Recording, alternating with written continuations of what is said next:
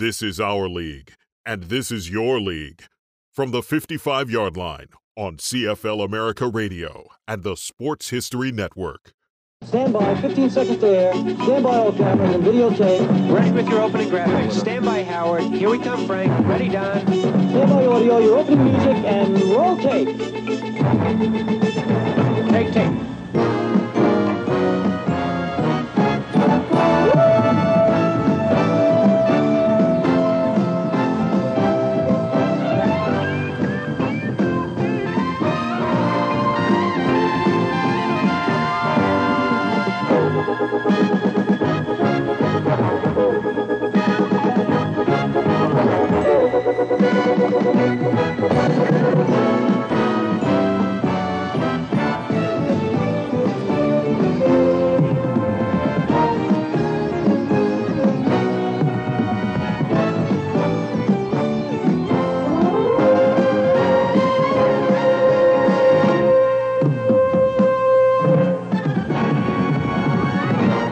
Coaching at whatever level is, and playing at whatever level is a stressful undertaking. To have that success over that amount of time, it's a testament to him and his fortitude. People always love to start, and we always love to finish. We get ready to start school, we get excited. We're gonna start school. We're graduating, we're getting excited because we're gonna graduate. What is that sustainability in the middle between starting it and finishing it that most people don't have? So he is a measure above normal men. You're going to be a football player when you grow up. Today is the best day of your life. Believe it. He might be the finest quarterback produced in the last 10 years. He needs to be like that. That's all I need. Fortunately for me, I didn't lose my life. I didn't lose my job. Football convinced me that life is a team game. Rest of your life, nobody can ever tell you that you couldn't do it.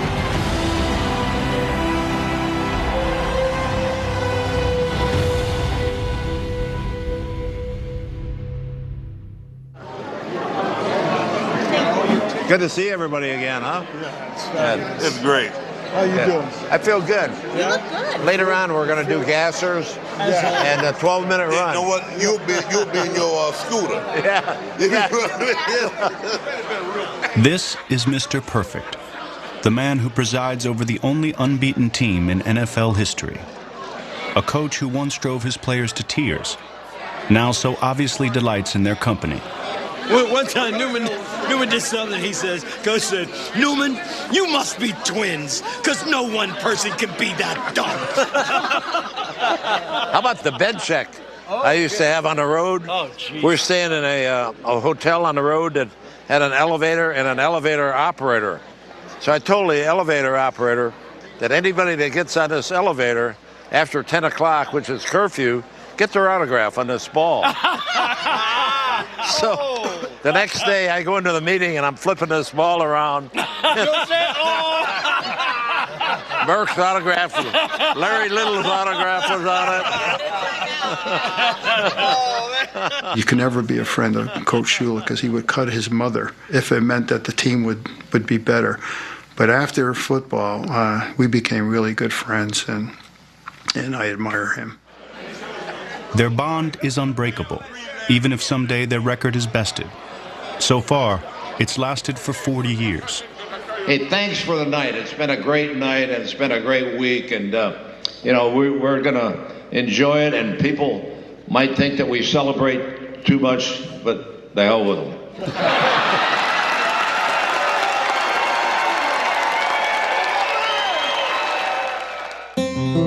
Today, the patriarch of that 72 team is a grandfather who enjoys visits from his children and grandchildren. You look so handsome. Who, me? You talking to me? I'm talking to you. He lives each day like most retirees in Florida, except he owns a popular chain of restaurants that bear his name and sits upon an unbreakable record, 347. People ask me how I coached as long as I coached, 33 years. And I said, you got to win early and often, and then you've got a chance to stay around. In 33 years as a head coach, Don Shula had only 2 losing seasons. His granite jaw is a monument, emblematic of a man who's seen and lived the history of the NFL and much of the 20th century. From a young disciple of Paul Brown to a pillar of the National Football League. From the Korean War to the end of the Cold War. Johnny Unitas drops a perfect bomb to Lenny Moore. From Unitas to Marino. Perfectly thrown pass by Dan Marino. Presley to Pearl Jam. I didn't even ask how much it was. I just signed it. From $5,000 contracts to multi-million-dollar contracts. The New York Jets are the world champions in a stunning upset. From his greatest disappointment to his greatest triumph. Coach Shula becomes the all-time winningest coach, breaking the record of the immortal George Halas. In 5 decades of football, Shula won in every way imaginable. And lost in memorable fashion. Here's the snowplow. This is unbelievable. The snowplow where the ball is going to be put down so that they can kick a field goal. What I should have done is thrown myself in front of the snowplow. Shula's career spanned 12 Olympic Games, 10 presidents, and 3 commissioners. He's won more games than Vince Lombardi, George Allen, and John Madden combined. But what made Shula so good for so long?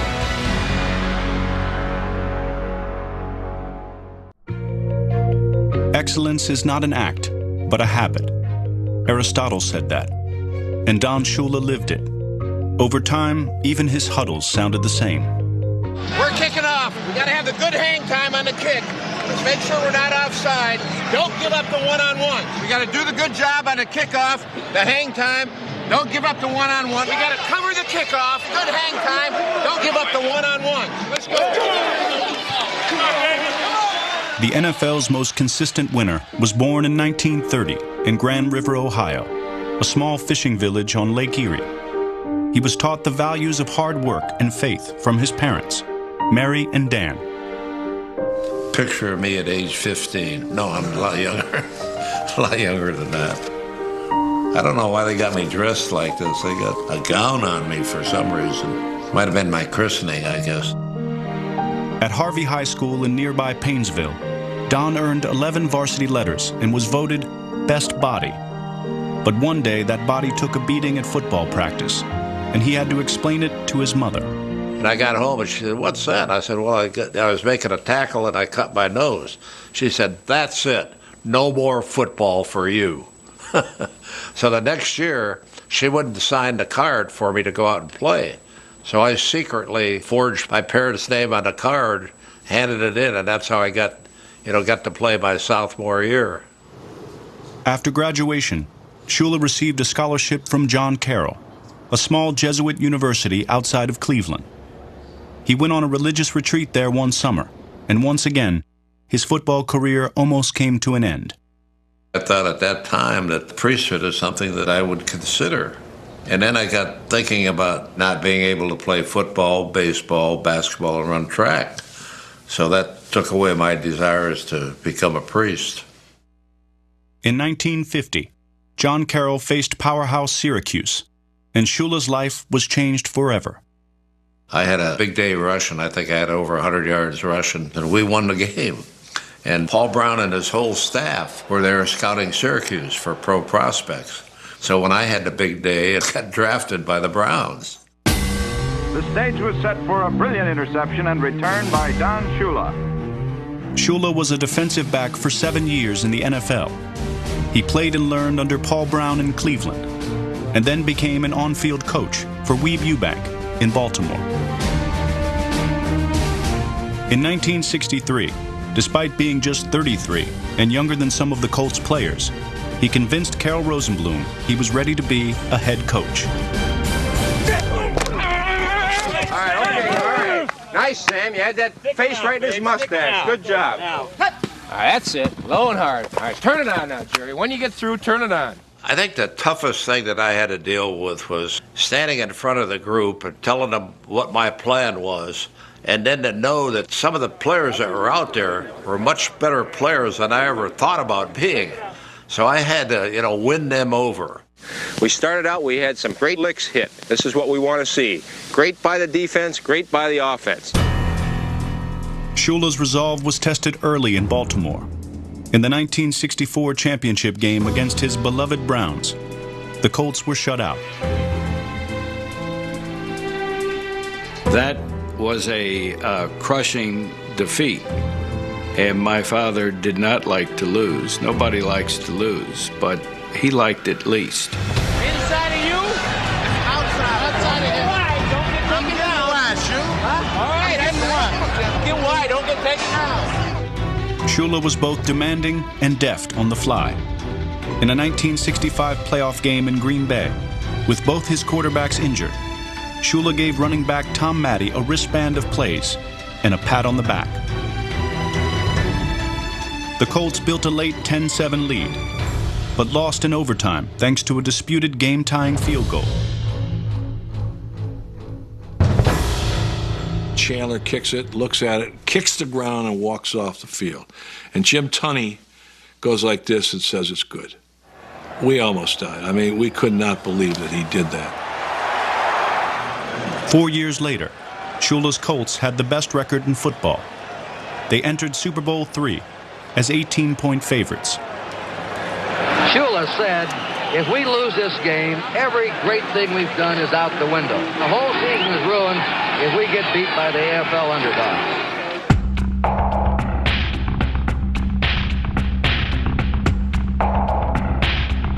Snell's been the outstanding runner so far.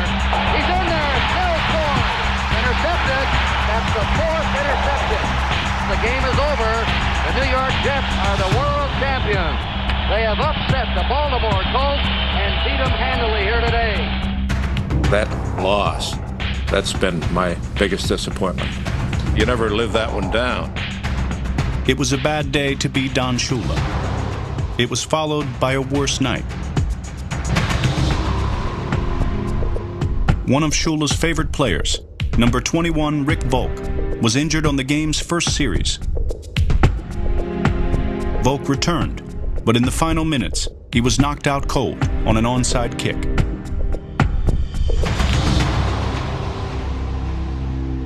So after the game, we're on the bus. Wives are with the players, and we're heading back to Fort Lauderdale. I'm getting sick on the bus, throwing up into a box that I'm holding on my lap. We finally get back to the room. The doctor comes up to the room with us. He asked him how he felt, and he said, I have a headache, and I feel sick to my stomach. And I remember Dr. Freeman saying, well, we all feel sick to our stomach after that game. And then he started with a seizure. I knew exactly what it was, and I sort of just left you be and ran out into the hallway and screamed for help. The doctor comes back in. Coach Shula's there. They keep me from swallowing my tongue by putting a ballpoint pen down my throat. We arrive at the hospital, and Rick's on a stretcher, and there we come out of the elevator, and there's Don Shula there. I sort of come to, and I see Coach Shula there, and I said, hey, Coach, I said, are we still going to get our rings? And he said, no, Rick, I don't think we're going to get our rings. It says a lot of the type of person that he was, that he was more concerned about the health of his players and their families than he was about the game that just happened. Volk recovered and enjoyed a long career. The relationship between Shula and Carroll Rosenbloom, however, was never the same. The following season was Shula's last in Baltimore. He and Rosenbloom wanted to make a change. So did Miami Dolphins owner Joe Robbie. He thought that Shula might be interested in getting out of Baltimore, and it so happened at the time that Carroll Rosenbloom was traveling abroad. My dad called Steve Rosenbloom, his son, and received permission to talk to Shula. And then, of course, when Carroll Rosenbloom came back and heard about it, he raised a stink with Pete Rozelle, and the Dolphins had to give up a #1 draft choice for tampering, which was ludicrous. But bottom line is, we got the better of the deal anyway. Coming up. You know, everybody said he was this, he was that. He was possessed. 33 zone? You didn't make the thing. Outside Dolphin Stadium, there's a statue commemorating Don Shula's perfect 1972 season. It depicts his ride of a lifetime when he was carried off after Super Bowl VII. Holding him up are offensive lineman Al Jenkins and Hall of Fame linebacker Nick Bonaconte. Honestly, I did not carry the coach off the field. Everybody accuses me of that, and I said, why would I want to put a fat Hungarian guy up on my shoulders after I played 60 minutes of one of the toughest games I've ever had to play in? There's no disagreement as to how bad the Dolphins were when Shula took over. They had won just 3 games in their last season under head coach George Wilson. It was a party team, and he referred to it when he got here. He says, I know you guys are used to having parties even when you lose, and we got to change this image. You guys don't know how to win, and I'm determined that we are going to teach you how to win. Hold up. What's wrong with our snap count? Back in a huddle. Let's go. He was the original Don, not just a Don, the Don. He was the head of organized violence, is what he was. Before, when it was too hot, the Dolphins went swimming. With Shula, there was no water on the field for 7 years.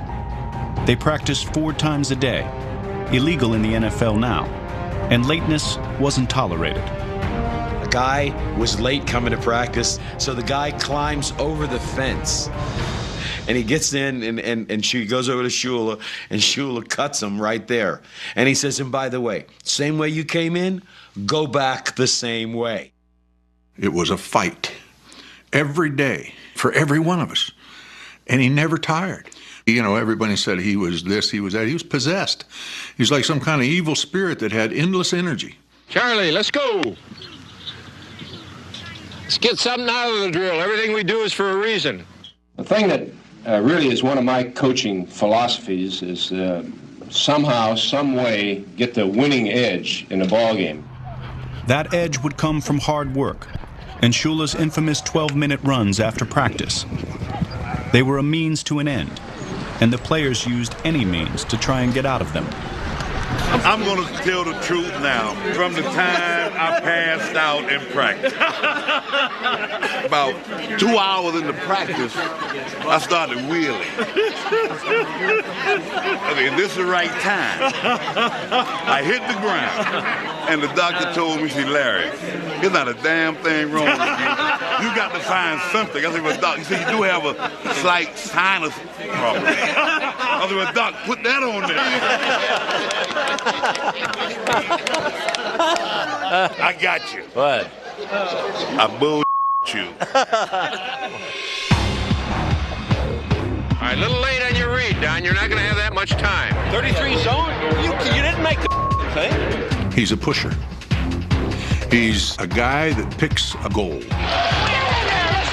He looks at you and figures how far he can push you. Look at him! You can't come up unless he blocks! And he takes you right to that breaking point. Get set! What the hell are you doing? And sometimes a little beyond it.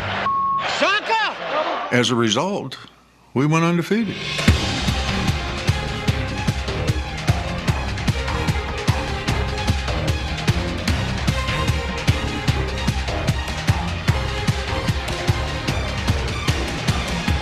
Shaken up on the play is Greasy. He may have to go out of the ball game. In 1972, Bob Greasy missed 9 games. But just like with Tom Matte back in '65, Shula had a plan B. This time, it was old Earl Morrall. He sets up. He is firing down in the corner. Warfield, touchdown! In the playoffs, the Dolphins trailed the Pittsburgh Steelers.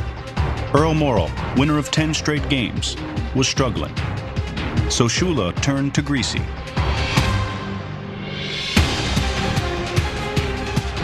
Back to throw. He sets up. He fires the middle. Warfield's got it. 35, 40, 45, 50. Down to the 40, 35 to the 30. He's dragged down from behind at the Steelers' 25-yard line. Shula's move paid off. Miami came from behind to win, maintained perfection, and rolled into Super Bowl VII.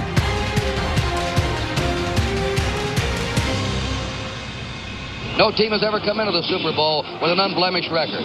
No team has ever won 17 games in a row in a professional football season. Miami's shooting for that record today.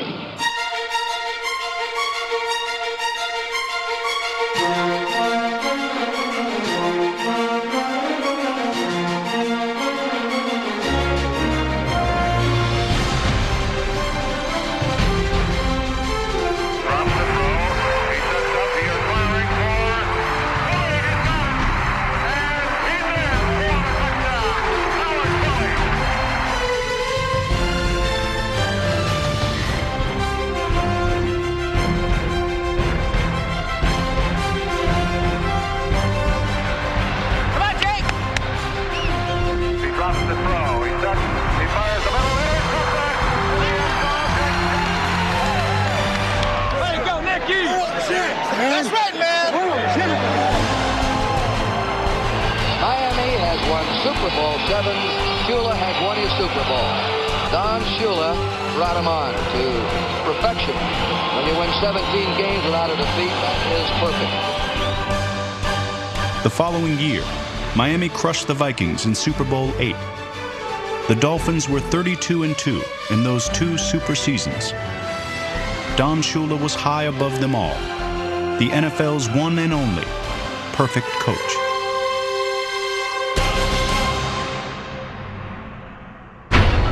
Coming up. What's the call, Dave? The first family of football. Can't wait till we get through this game so I can be a Dolphin fan again.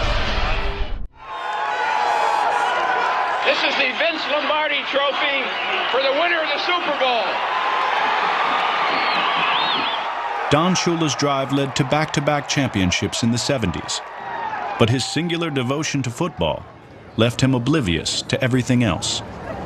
I still remember the day Don Johnson for Miami Vice was at the Orange Bowl. I guess it was during the 80s when that was a very popular show, Miami Vice. Yeah, no, I was there, and Don Johnson came along. It was maybe a Monday night game. So Ed brings him over, and he said, Coach, he said, I got Don Johnson here from Miami Vice, and he wanted to meet you, so I think he's really with, Miami Vice.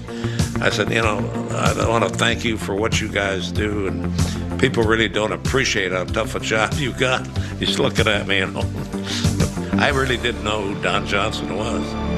Basically, his life was football, family, and faith. And in terms of time consumption, it was primarily football. The other two, he did believe in very strongly, but he was lopsided. He was a lopsided football creature. No one understood this better than Shula's first wife, Dorothy. On our honeymoon, we're out walking on the beach, and I wanted to check her athletic ability because I had found out she was pregnant. So I just said, let me see you backpedal. I want to see your coordination. So she's on the beach backpedaling, and I was giving her movement to see if she had athletic ability that our kids would inherit. We were extremely lucky to have our mom in our lives and raise us the way that she did because my dad was away for half the year. I've gotten so used to it, I don't know another way of life. It's just been exciting and sometimes, though, lonely. I remember going out, watching David practice football, thinking, Don would be the one who'd be there waiting for him to finish. Shula's sons learned that the best way to penetrate Dad's world was to become part of it, and David took the first step. He wanted so desperately to be with his dad that he would ride a bicycle or hitchhike or walk or whatever he had to do. And he'd show up at practice. And Shue said, well, if you're going to be here, you're going to do something. And they gave him a chart to chart the plays. What's the call, Dave? Rex. I was fortunate and blessed to be able to, grow up around legends of the game. I'll stand around. Don't do a damn thing. Kept stats and worked during the summer and then during games. And I thought that was just the greatest. You got it to Miami, you think's got to win. It got to. Why? All this way for nothing, No sense in losing now. Father and son. He enjoyed being the ball boy and working himself up, and then went to Dartmouth and played at Dartmouth. It's Stevens to Shula, nifty guy. And then played 1 year in the NFL as a punt returner. As Shula hoped, both sons inherited the football gene, each playing a season in the NFL. But their future, like their father's, was in coaching. My son Mike, left-handed, went to Alabama, played there, and then he was a coach at Alabama, and now he's with the Carolina Panthers with Cam Newton. You got to control what you can control. That goes back to the number one rule, you know what I mean? Just gather yourself right here and get ready to go. I had 3 sisters. I'm sure they missed out on a lot that my brother and I were able to take advantage of because we could go to work with them. When one of the Dolphins' coaches left mid-season to take another job, Coach Shula turned to David, his 23-year-old son.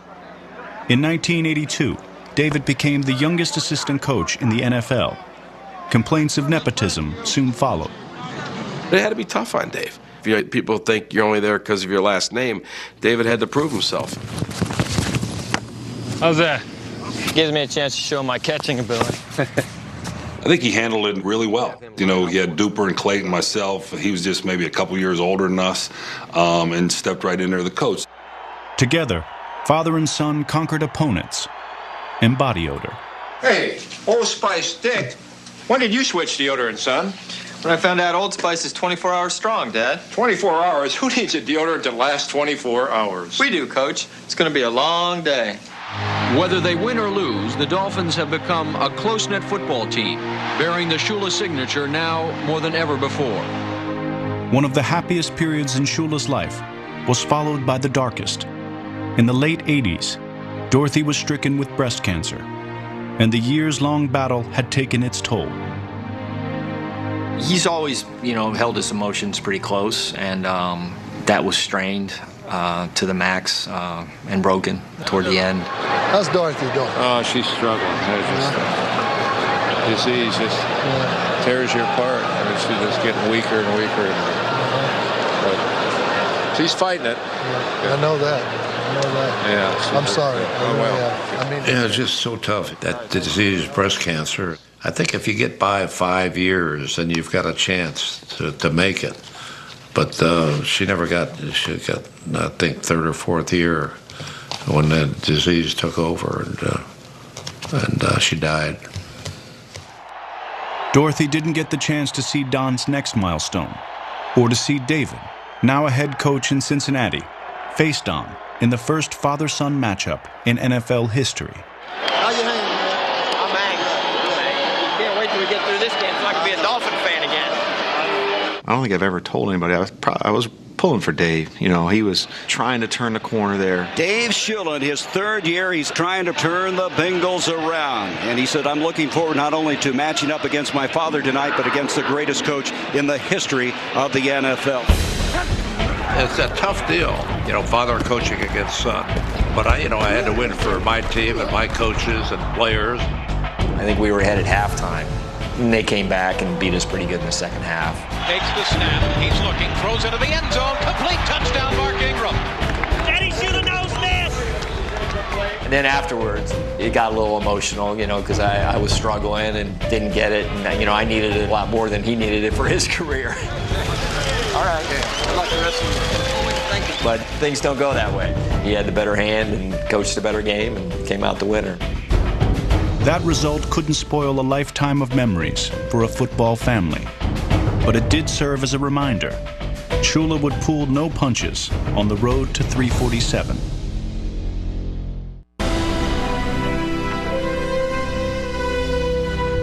Every year, the National Football League comes up with some rules changes. This year, the most important changes concern pass coverage and the interaction between receivers and defenders. The game has changed dramatically since Don Shula first roamed the sidelines. That evolution can be traced back to changes that Shula helped institute as a member of the NFL's competition committee. I felt that all the things that we were doing were things that were good for the game, to open the game up, to make it more exciting. That was our whole emphasis on the committee. Spinoff is an advanced National Football League. The rules they made all enhanced the scoring and the number of big plays per game. Opponents like Minnesota's Bud Grant thought that committee chairmanship awarded Shula an unfair advantage. You see that? You gotta call it! I'm not going to say that they were intimidated by him, but let's just say at times I think he got some calls going his way. Hey! He can't push off like that! But when Shula pushed the boundaries, he learned he wasn't exempt from the same rules he helped to create. We were absolutely shocked to learn of your actions in the game last Sunday. While the language attributed to you was bad enough, the physical act of grabbing headlinesman Bruce Phillison's arm was extremely serious. A personal fine in the amount of $1,000 is being assessed. I never did learn how to act. He always looked for an edge, but he would never cheat. He hated it when he heard rumors of other teams maybe cheating, but he was about integrity and winning the right way. Once in Oakland, we went in and used their locker room because the other locker room, something was going on the day before the game. I'm in a locker that belongs to an Oakland Raider. I open it, And there's the game plan. There's what they're going to do to try to defeat us tomorrow. I handed it to Monty Clark, who's our offensive line coach. He's walking by. I said, Monty, look at this. Give this to Coach Shula. The following day, Miami lost to Oakland.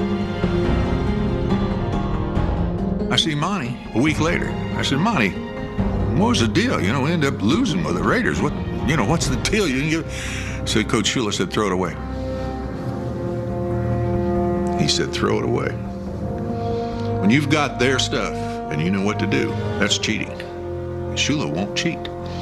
He's got integrity. But abiding by Shula's rules wasn't always easy for a free spirit like Mercury Morris. He was always saying or doing something controversial. And I always had to remind him that I was the boss, I was the head coach. I think this is one of the times that he's trying to tell me that he's the boss. And that didn't work.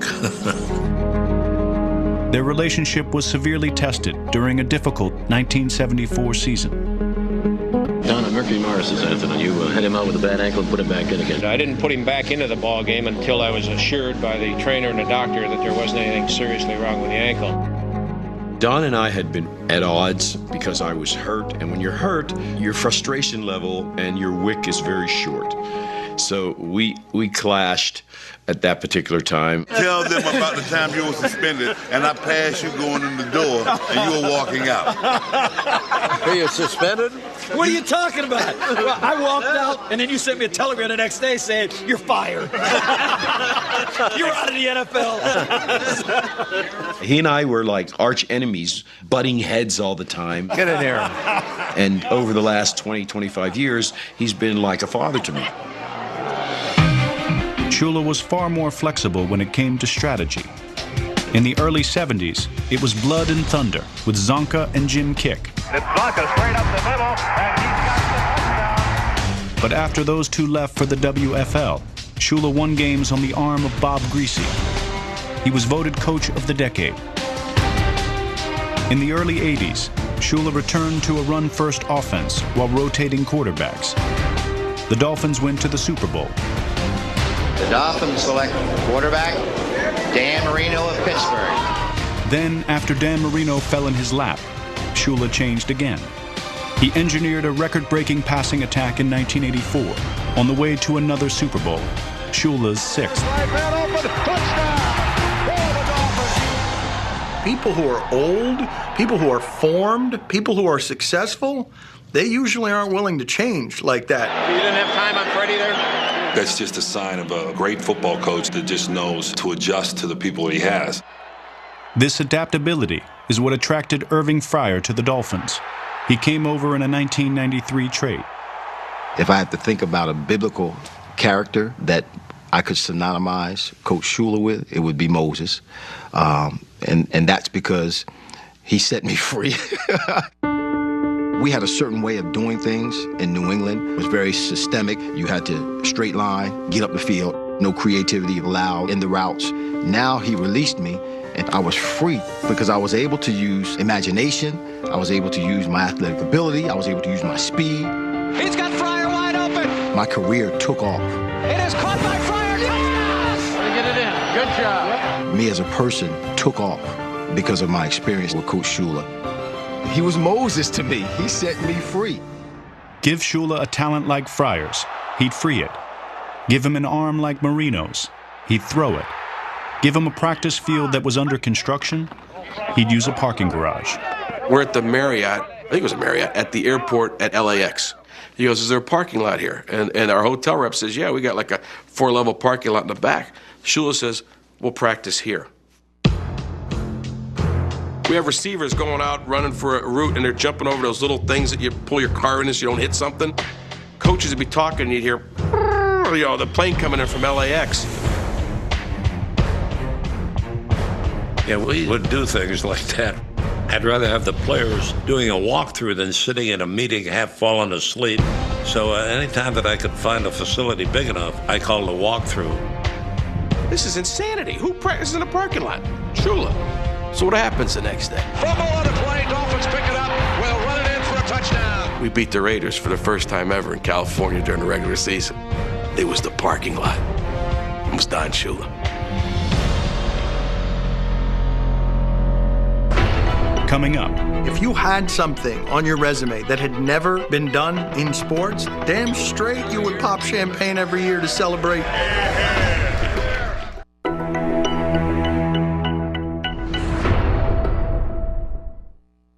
That's a picture of me giving Raymond Floyd some pointers on the golf swing. Raymond Floyd is one of the best golfers of all time. You know, he's won all of the big tournaments. Maria, right here. And his late wife, Maria, is the one that introduced my wife, Marianne, and I. We met New Year's Day at Raymond and Maria Floyd's house, and I was blown away with his confidence because I actually showed up with a date, and he ignored my date, and before he left, he said, "I'd really like to call you sometime." You could just sense it, how he felt about her. When she came around and he was around the team, it was no longer about the team, it was about her. Don had told me, "Marianne, I want to take you places you've never been." And I was pretty excited about that, but he took me to Buffalo. He took me to Foxborough. He took me to the Combine. I cherish being with him. I cherish his presence next to me. We have a beautiful, beautiful life together. In November of 2012, Don and Marianne watched the last undefeated team fall. The Saints and their fans celebrate.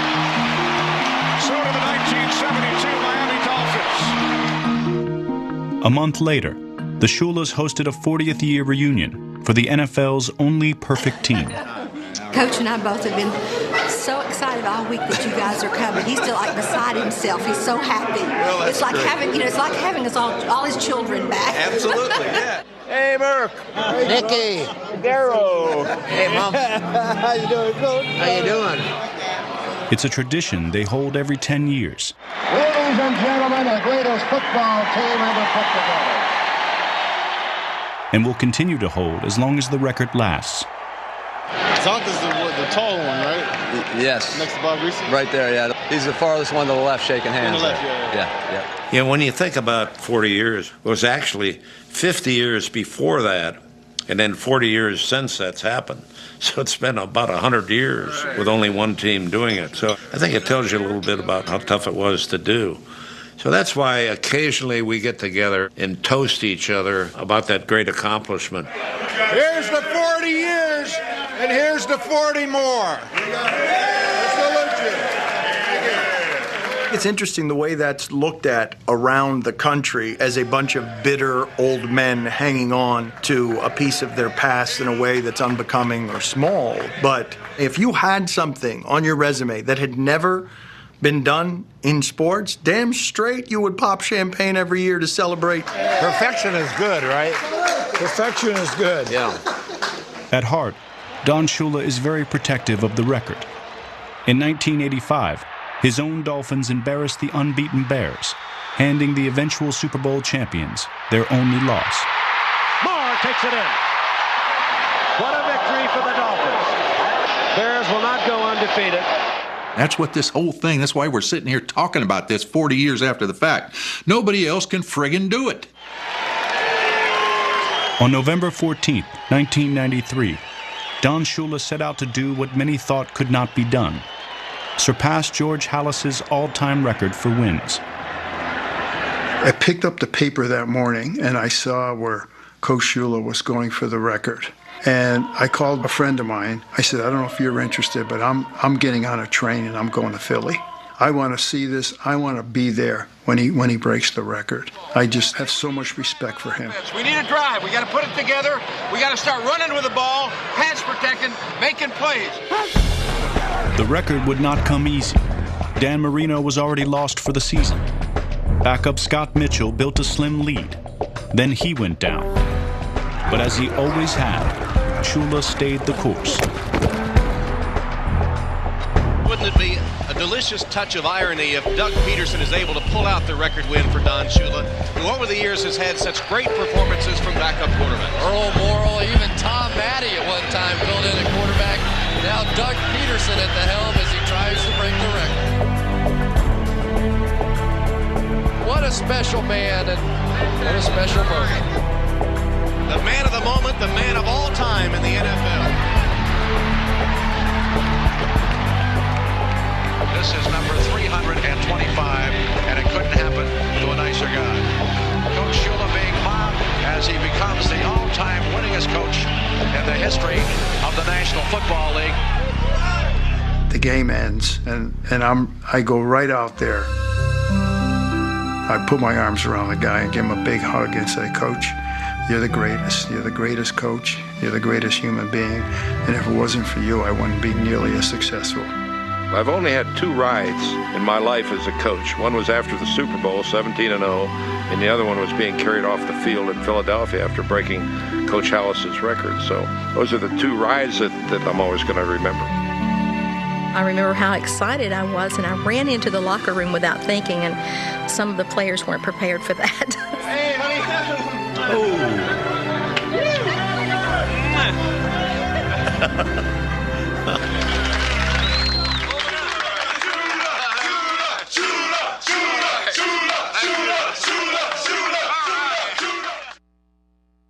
To coach football like that at such a high level for so long, it's really amazing. I don't think burnout ever even entered his mind. Don Shula attacked every season like the last, but there were no more trips to the Super Bowl, and he came under fire for his inability to fix the team's chronic weaknesses. We never had a running game. We got to have it on 14 and 15 now. We need running. The defense was suspect. I mean, we really had to win games 45-41. I just remember in South Florida in '95, people just sort of wanting Don Shula out, which was, blasphemy. I mean, we have an expressway in South Florida named after Don Shula. He helped put sports on the map in this area. At the end, though, fans kept getting more and more impatient. The criticisms were not uncommon for an aging coach. Don Shula was too old. The game had passed him by. The taskmaster had gotten soft. Let me say this, because I played for Don Shula his last year as a head coach, and there was nothing soft. Believe me, there was nothing soft about Don Shula. I was a little stubborn, feeling that I could still do it. My last year was 9-7. Some coaches' standards, that's not bad, that's pretty good. But other people felt that I had enough and that I should retire. And that was a decision that I finally arrived at. Needless to say, this week has been the most difficult. This is the day that you never thought was going to happen. I think he found it hurtful. I think that he looked around and felt that there wasn't enough appreciation for how hard it was to win in that league and how good he was at his job. And in retrospect, he's right. The Dolphins have never been as good as they were under Don Shula. Don Shula retired with 347 wins. The closest active coach to that mark is Bill Belichick, who would have to average 10 wins a year over the next 15 seasons to pass Shula. He may be underrated. When's the last time Don Shula's name was mentioned when you say, who's the greatest coach in football? They mentioned Lombardi. They mentioned Walsh. They mentioned Hallis. Who's won more games? Who's the coach of the only undefeated team in history? Who won with a running game? Who won with a passing game? He's the greatest winner the greatest game has ever seen. On behalf of the 72 team, I'd like to thank Coach Shula. Hear, hear. Hear, hear. For those of us that aren't here with us, we salute them, we remember them. In the next 5 or 10 years, perhaps some of us won't be around, but the record remains.